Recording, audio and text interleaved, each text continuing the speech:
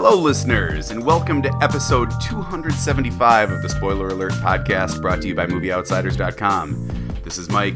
I'm here with Danny, and tonight we're going to be discussing the newly released Disney princess animated spectacle, Frozen 2, the sequel to Frozen. Danny, how are you doing today?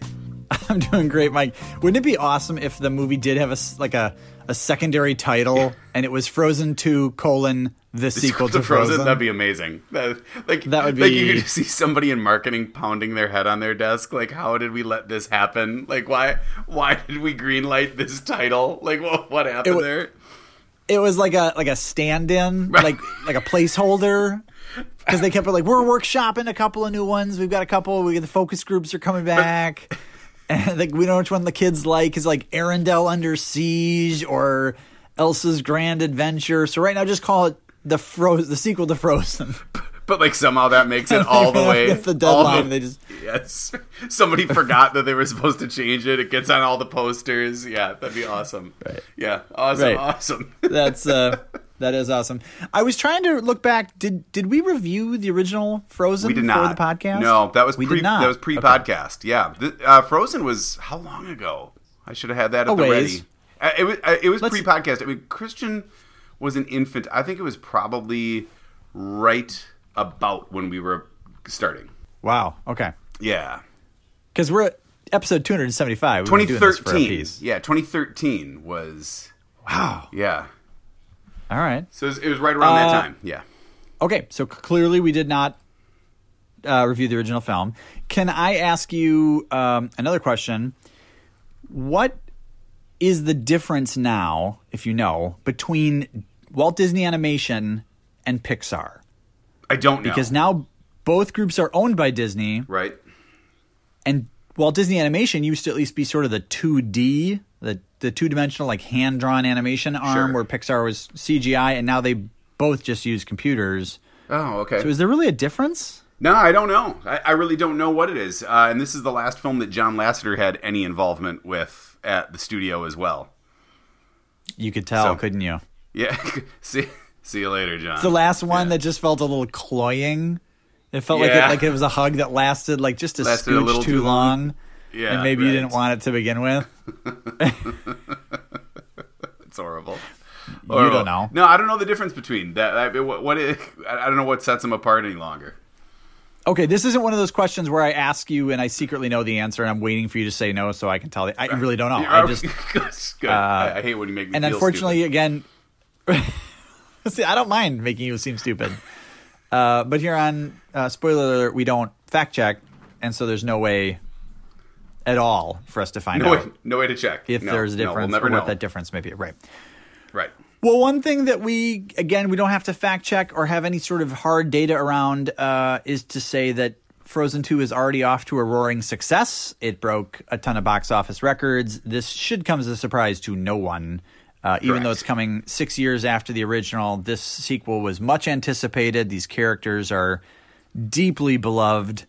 And not only will this movie set box office records, I'm sure it will sell a mountain of merch. Oh, for sure.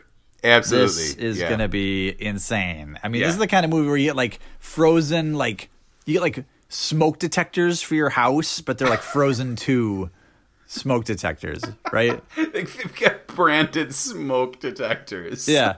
Like the antifreeze in your car, or like your like cigarettes. Bug shield. Yeah. Frozen 2 cigarettes. Yeah. They got those. Yeah. It'd probably be vaping now. Right. I mean, the kids are more into vaping. Sure. Yeah. But it'd be like a fun, like Frozen flavor, right? Yes. Like frozen lemonade flavored vape. Correct. Or I don't know how you sell. What do you vape? What do they buy? I don't know what that is. Like, I have no idea what this. Okay, we're both old and we don't vape, so correct. I guess we'll just move on from that. All right. Well, hey, let's dig right in. We'll do a quick plot recap. I'll keep it exceptionally tight because Frozen 2, the sequel to Frozen, is the sequel to Frozen. Right. And this story picks up revisiting our favorite characters from the original film, still in Arendelle, where Queen Elsa is settled nicely into her duties, managing the kingdom. Her sister Anna and her boyfriend Kristoff are enjoying, I guess, a courtship. He's still oddly speaking for Sven the reindeer, which is a weird thing for him to do, and he does it a lot. Yeah. And Olaf, the anamorphic snowman, is maturing. He's starting to grow up. And in Frozen 2, we pick up with those characters enjoying life together, and some of the opening moments promise us that nothing will ever change, and that everything's great, and it'll stay the way it always is. Until immediately, things change, and we find out that things will not stay the same, as Elsa has been hearing a secret siren's call from somewhere north of Arendelle that only she can hear. And when she finally, in a fit of insomniac rage or frustration, she responds to the siren's call. Suddenly, a mysterious set of forces comes upon Arendelle, causing the kingdom to be inhospitable and forcing Elsa, Anna, Kristoff, Sven, and Olaf to embark on an adventure up north to figure out just what the heck is going on and to save their kingdom. Along the way, Anna and Elsa learn more facts about their parents, who, of course, have passed away. Elsa learns more about her own special powers and her place in the world. And Anna learns more about herself and Kristoff and being plucky in general. Yeah. Also, there's a sequence that seems directly modeled after a Chicago music video from the 80s. And that's Frozen 2. All right. Awesome. Mike, what did you think of Frozen 2? I enjoyed it immensely. How about yourself? I, too, really enjoyed it. Did you enjoy it as much as the first Frozen? It's so hard to answer that, and here's why. I'm not certain that I've ever seen the first Frozen in full start-to-finish sequence. You have 2 children, and you're a Disney family. This is shocking news. This is one of the first movies that Christian went to as a baby. Claire was a little bit older and fine. But Christian was really antsy throughout the movie. And so I remember needing to leave the theater with him a few times to let him run around and then come back. And back then they used to do those, the pre-show. This one didn't have an animated short at the beginning. But back then they did, and it was a little bit lengthy. And so after all the previews and that, the movie's starting and he's starting to get punchy. And so had to leave a few times with him. Then didn't watch it again until it came out on video, and this is when Claire had an extended hospital stay. And so she watched it, I don't know, 4 times a day, on DVD in the hospital. But every 4 minutes, a doctor's coming in to ask you something or check on her or whatever. So I, honest to God, do not think that I've actually seen it end to end sequentially. I remember liking it. I love the music. I can sing every song by heart, right? But again, one of your workout albums. Correct, yeah. CrossFit. But I really don't know that I could state with a lot of accuracy if I prefer this one to the first. I guess by virtue of me having sat through the entire thing start to finish, I would say yes. How about you? What were your thoughts? I think the original is slightly better, although both of my children think this one is better. So Disney has definitely delivered to their target audience. But I think both are interesting in the fact that neither of them has a real villain. If you think back to the original Frozen, it was really Elsa sort of battling with her own freakish powers and whether or not she was safe to be around other people, and Anna trying to go on a rescue mission. There was ostensibly the bad boyfriend subplot, but he wasn't much of a villain. And in this one, there is a villain, but it's in the past. And sort of obliquely referenced, and more like Anna and in some ways Elsa are trying to sort of make up for that past misdeed by a villainous character. But so just sort of a weird in that they're good stories. The music is largely great. But just sort of a weird structure. And so it's hard to sink your teeth into the way that I think a lot of other animated films, and certainly a lot of the Disney films over the years, have been structured in that there is no villain. I absolutely agree. Yeah, there's no antagonist in this movie, and I had jotted down that that's really weird for a Disney plot, for sure. I think the other thing that's weird about the movie for a Disney plot is that it's a little convoluted. It's confusing. I think the way that you described it makes all kinds of sense, but I mean, there's a lot of magic. It covers the religious theory of animism. And I mean, there's some head-scratching moments that I didn't quite get. It gets a little esoteric.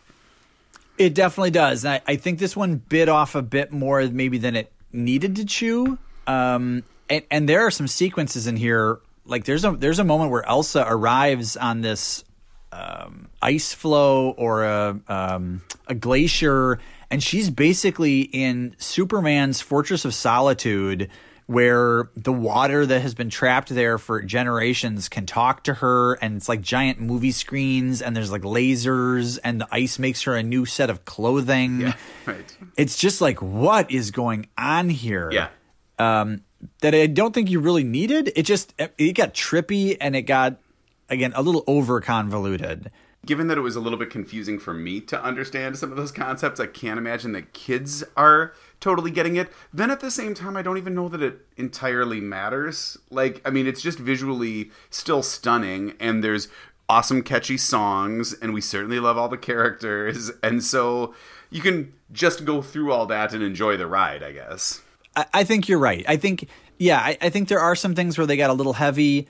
I thought it all made sense, or it sort of tied together. It just seemed unnecessary and just seemed like we're really, again, kind of overcomplicating things. Yeah. But you're right. In fact, I think the Frozen 2, this sequel, looks head and shoulders better than the original. I mean, the visuals are gorgeous, really sumptuously animated. So it's a lot to look at. And Olaf just steals the show. Josh Gad and the character of Olaf, just about everything he does is charming or funny or heavily both. And, my kids, I saw it in a packed theater full of children, and everything he did made them squeal, made them all want to, like, immediately paraphrase what he just said or repeat what he just said. And you know what? That's half the fun of seeing a movie like this in the theater.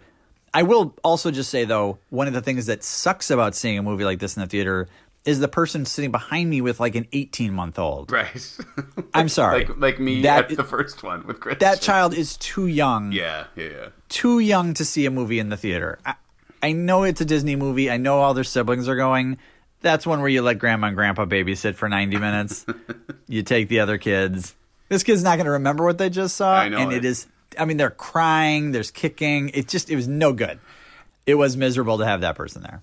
I really did appreciate Olaf, who's growing up a little bit. I feel like he was funnier in this movie than in the first. I appreciated his character more than the first time around. I think that the two standout scenes to me are the game of charades early in the movie, and then a little bit later when he retells the whole original Frozen movie in Ice Dance callbacks, which was, yes, I mean, just hysterical. I think that those two scenes were just brilliantly done.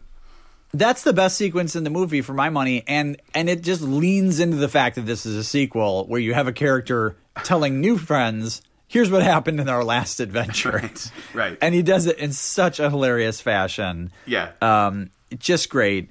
And you're right. A scene that I would rewind every time. I would watch it over and over again on DVD. Yeah. And my children will, without question, revisit that scene over and over and over and over and over and over. So Olaf is great. The two characters that I just didn't get, and again, I know I'm quibbling here by even bringing these things up because the movie's fun. Your kids will love it. The music's great. Go see it. That's if you want to stop the episode here, I think that's enough. But the two characters I just didn't fully understand. One is Elsa, who just now appears to be like an Avenger. She's like an ultimate Marvel superhero. Her powers are staggeringly amazing, and she can do whatever the plot needs her to do, just the way, Iron Man or anybody else can in any other movie. And then Kristoff, his character arc in this movie is he wants to propose to Anna, but in the history of humanity, no man has ever fumbled a marriage proposal 4 or 5 times during a life and death mission in which the woman he's trying to propose to is clearly focused on something else and really trying to get through the day and save the kingdom and save her sister, and he's just trying to propose. It just felt like, could we give him another plot It just seemed really like in poor taste. Even if he had gotten it out, it'd been like, dude, bad timing, right? It sort of feels like he's just along for the ride for that purpose. Like he's not helping at all. So it is an interesting story arc. I think the characters I struggled with a little bit were the salamander fire spirit. I didn't really like that guy all that much. Don't know how that matches, right? Right. It felt a little out of place. Plus, didn't we have like a similar sort of character in Tangled? Maybe not a salamander, but it's Pascal, the chameleon. The chameleon. Yeah, it just like Pascal. Yeah. And then those earth giant rock monsters. It could have done without them too. I sort of felt like they were cameoing from the movie Noah with Russell Crowe. Remember them? I remember you loving the rock monsters. Yeah, same guys. I love the rock monsters. Music. What did you think of the music? You said the music was great. I feel like it's a step below the original, yet better than most music you're going to get released this year. So, love it. Right. I think that's a very fair assumption. My notes actually say first song sucks, second song sucks, but when she hits Into the Unknown, man, it's great. Yeah. That's a good song. I got goosebumps watching the visuals that played along with it. And then I felt like every song after that was really catchy and enjoyable. Unfortunately, there's only like 5 more songs after that. It's not, there's not a ton of original music. Maybe 7 songs total in the film. Yeah, you might be right. Okay. But I've revisited the other 2 because we got the soundtrack immediately, and the kids are already streaming it constantly. They've already grown on me, and they're catchy. So I agree. I felt like the first one, the bar was so incredibly high. I mean, it'd be the same if there was a Moana sequel. It'd be like, how do you top that? Right. Maybe you'll have 1 or 2 good ones, but nothing's going to catch some of these other ones. So the fact that they even have something in the same ballpark as Let It Go, I think is a real testament to there's some good songwriting talent here. Yeah. And I like that. Adela Dazeem, who plays Elsa, she's got some pipes. I mean, she does. Absolutely. She's got a future in this biz if she decides she wants to sing some more. That's just my 2 cents. I'm putting it out there. I'm going to be the first to say it. Ooh-wee. What's up with that? What's up with that? Ooh-wee. What's up with that? What's up with that? What is up with that emo power ballad Lost in the Woods? Like that is just it sort of reminds me, like, it's so out of place from the rest of the film. It's like Shiny in Moana, where it's just like, what is happening here? Right. That was like a David Bowie tune. Yeah. Yes. Right. It was honestly like 1% shy of like jumping the shark and being like almost like a Shrek moment, where this is clearly just for the adults. Like we're breaking the fourth wall, and that's what we're doing here.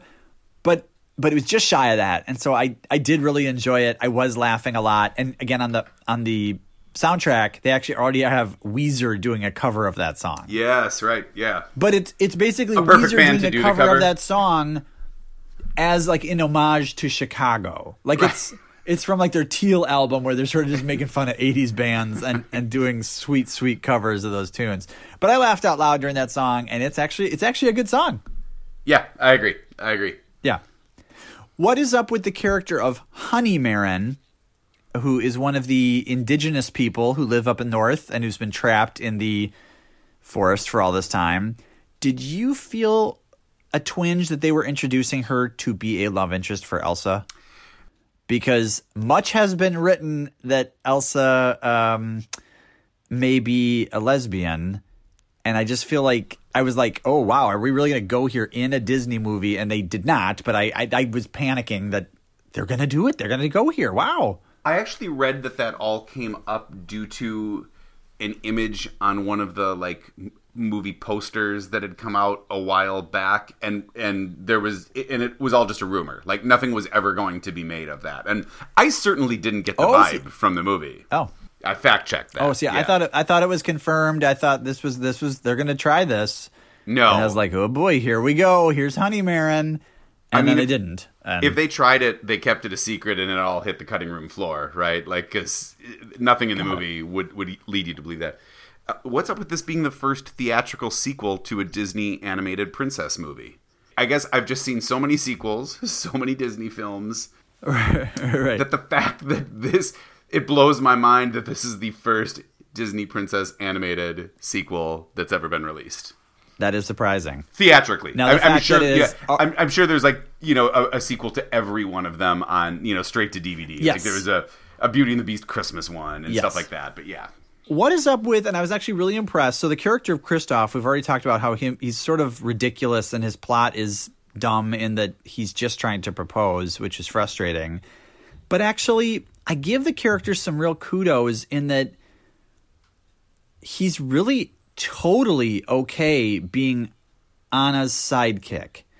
In fact, there's a moment where Anna is having like the rock monsters chase her and she's running through the forest and she's clearly trying to accomplish something, and he comes barreling out of the woods, riding on Sven, scoops her up, and he just says, "Where do you need me to take you? Like what are you doing that I can assist you with? But you're the hero in this story." And he's not trying to swoop in and be the hero. He's not trying to steal the attention or the thunder. It's, we see a lot of these stories and these images where I think they're trying to be really empowering to women. And I'm fully in support of that since I have 2 daughters. But I feel like this is a story where we don't really have to make that big a deal of the women being the heroes front and center, mainly because one of the main male characters, it's just totally fine. Like it's... Right. I don't know. I thought it was really handled well, and I actually thought, well, that's the way to do this, is you just put a character in the story who this isn't some strange sacrifice he's making to not be the macho guy here. He just really loves Anna, and she's good at what she's doing, and if he can help in any way, great. And I just feel like you probably could just do more characters like that, and that helps shape some of this, as opposed to just getting so up in everyone's grill about how women, have been so in the background and now they have to be in the forefront and guys suck. It just feels like, I thought it was a really good way to do that. I agree. That's a really good point. However, speaking of Anna, what's up with the fact that she's the only Disney princess that has been proposed to and accepted during the movie? Of all of the Disney princess movies, she's the only one that has been proposed to and accepted the marriage invitation on film. What about Cinderella? She had the slipper fit, and then she got married at the end of the movie. But no proposal. Oh. Yeah.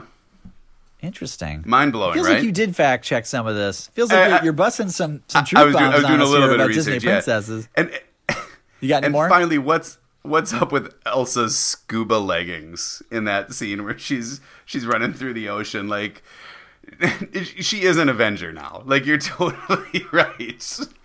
Yeah, she put her hair up in a ponytail and like bust into like her super outfit. Yeah. I know. But even in that one, it's like she can turn the entire ocean into ice, and then she can hold her breath and ride an ice horse. It just, whatever. Yeah, whatever indeed. Yeah, whatever. Again, I tough to fault the movie. It was fine. I enjoyed it. The kids loved it. I'm going to be hearing these songs for the next 2 years. Yeah. When we go to Disney World, we'll have to see them again.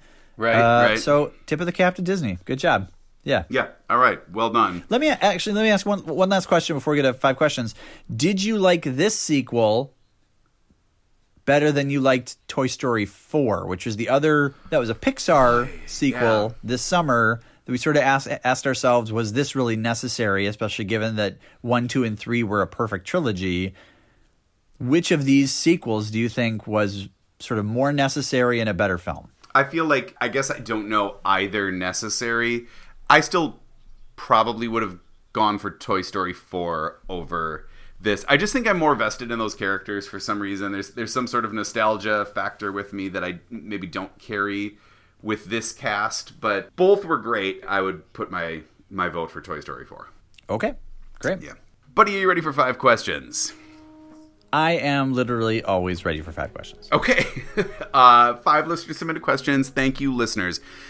So, why exactly does a fog cover North Aldra for 34 years?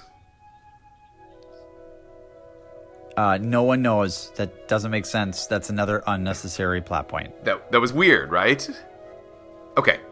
Yep, definitely weird. Okay, sounds good. Question 2. Does this kid's movie plot cover both colonialism and reparations? Kind of, yes. Yeah, right. It touches on both of these themes, and again, these are some heavy issues. Totally going over the kid's head, but I was like, oh wow, we're gonna go there. All right. There's in fact a whole song. It's like all you can do is pick yourself up and do the next right thing. Right. Yeah. Right. Like on his whole song, like let's get some injustice here. Let's just do the right next thing. Question number 3. Did the writers intend to copy the movie The Fifth Element from 1997, with Elsa being a bridging force between the four spirits? You know, I didn't think about that. I really enjoyed The Fifth Element, but you're right. It is a pretty blatant ripoff. Yeah, right? So, intended or not, now that you've mentioned it, yes, that's shockingly duplicative. It's weird. Yeah, right. Question number 4. If you could uncover dark secrets about your family's past, would you want to? No. Okay. I'm with you on that one. Final question. Were we supposed to forget that the people of color in Arendelle that supposedly lived there forever weren't in the original movies set a couple of years ago? Like, were we supposed to just forget that it was an all-white cast? Correct. It's just suspension of disbelief fully in Frozen. Suddenly, Arendelle is very multi-culty, and it's a real melting pot. They're like clearly main characters that everybody knows that have lived there for 10 years, but we didn't get to see one of them in the first movie. Yeah, it seems like we're supposed to just go ahead and buy that kettle of fish. Fair enough. Yeah. All right. Sounds good. That's 5 questions. Thank you, listeners. All right. Thanks, listeners. Well, you know, I think Disney has done it again. It's totally fun. For anybody who's got kids, who saw the original, who's listened to these songs 10,000 times, you're going to be just fine sitting through it. Your kids will really have a gas, and you're going to listen to these songs 10 million times. Yeah. All right. Totally agree with you. I think that this is a lot of fun. I'd recommend it to just about anybody. Buddy, what do we got coming up next? Coming up next, a very similar film, The Irishman. Scorsese's 3.5-hour hitman epic starring Robert De Niro, Al Pacino, and Joe Pesci. The Irishman, sequel to Frozen 2. Thanks for listening to the Spoiler Alert podcast. Please visit us online at movieoutsiders.com, where you can see what films we'll be discussing next, comment on our recent episodes, suggest movies to review or topics to discuss, or submit questions for the 5 questions segment of the podcast. Stop by and visit our Facebook page at facebook.com/movieoutsiders, and be sure to follow us on Twitter at movieoutsiders. If you're a fan of the show, we'd really appreciate you leaving a review on iTunes, Overcast, Stitcher, or whatever podcast subscription service you use. We'll be back again next week with another episode, but until then, enjoy the movies.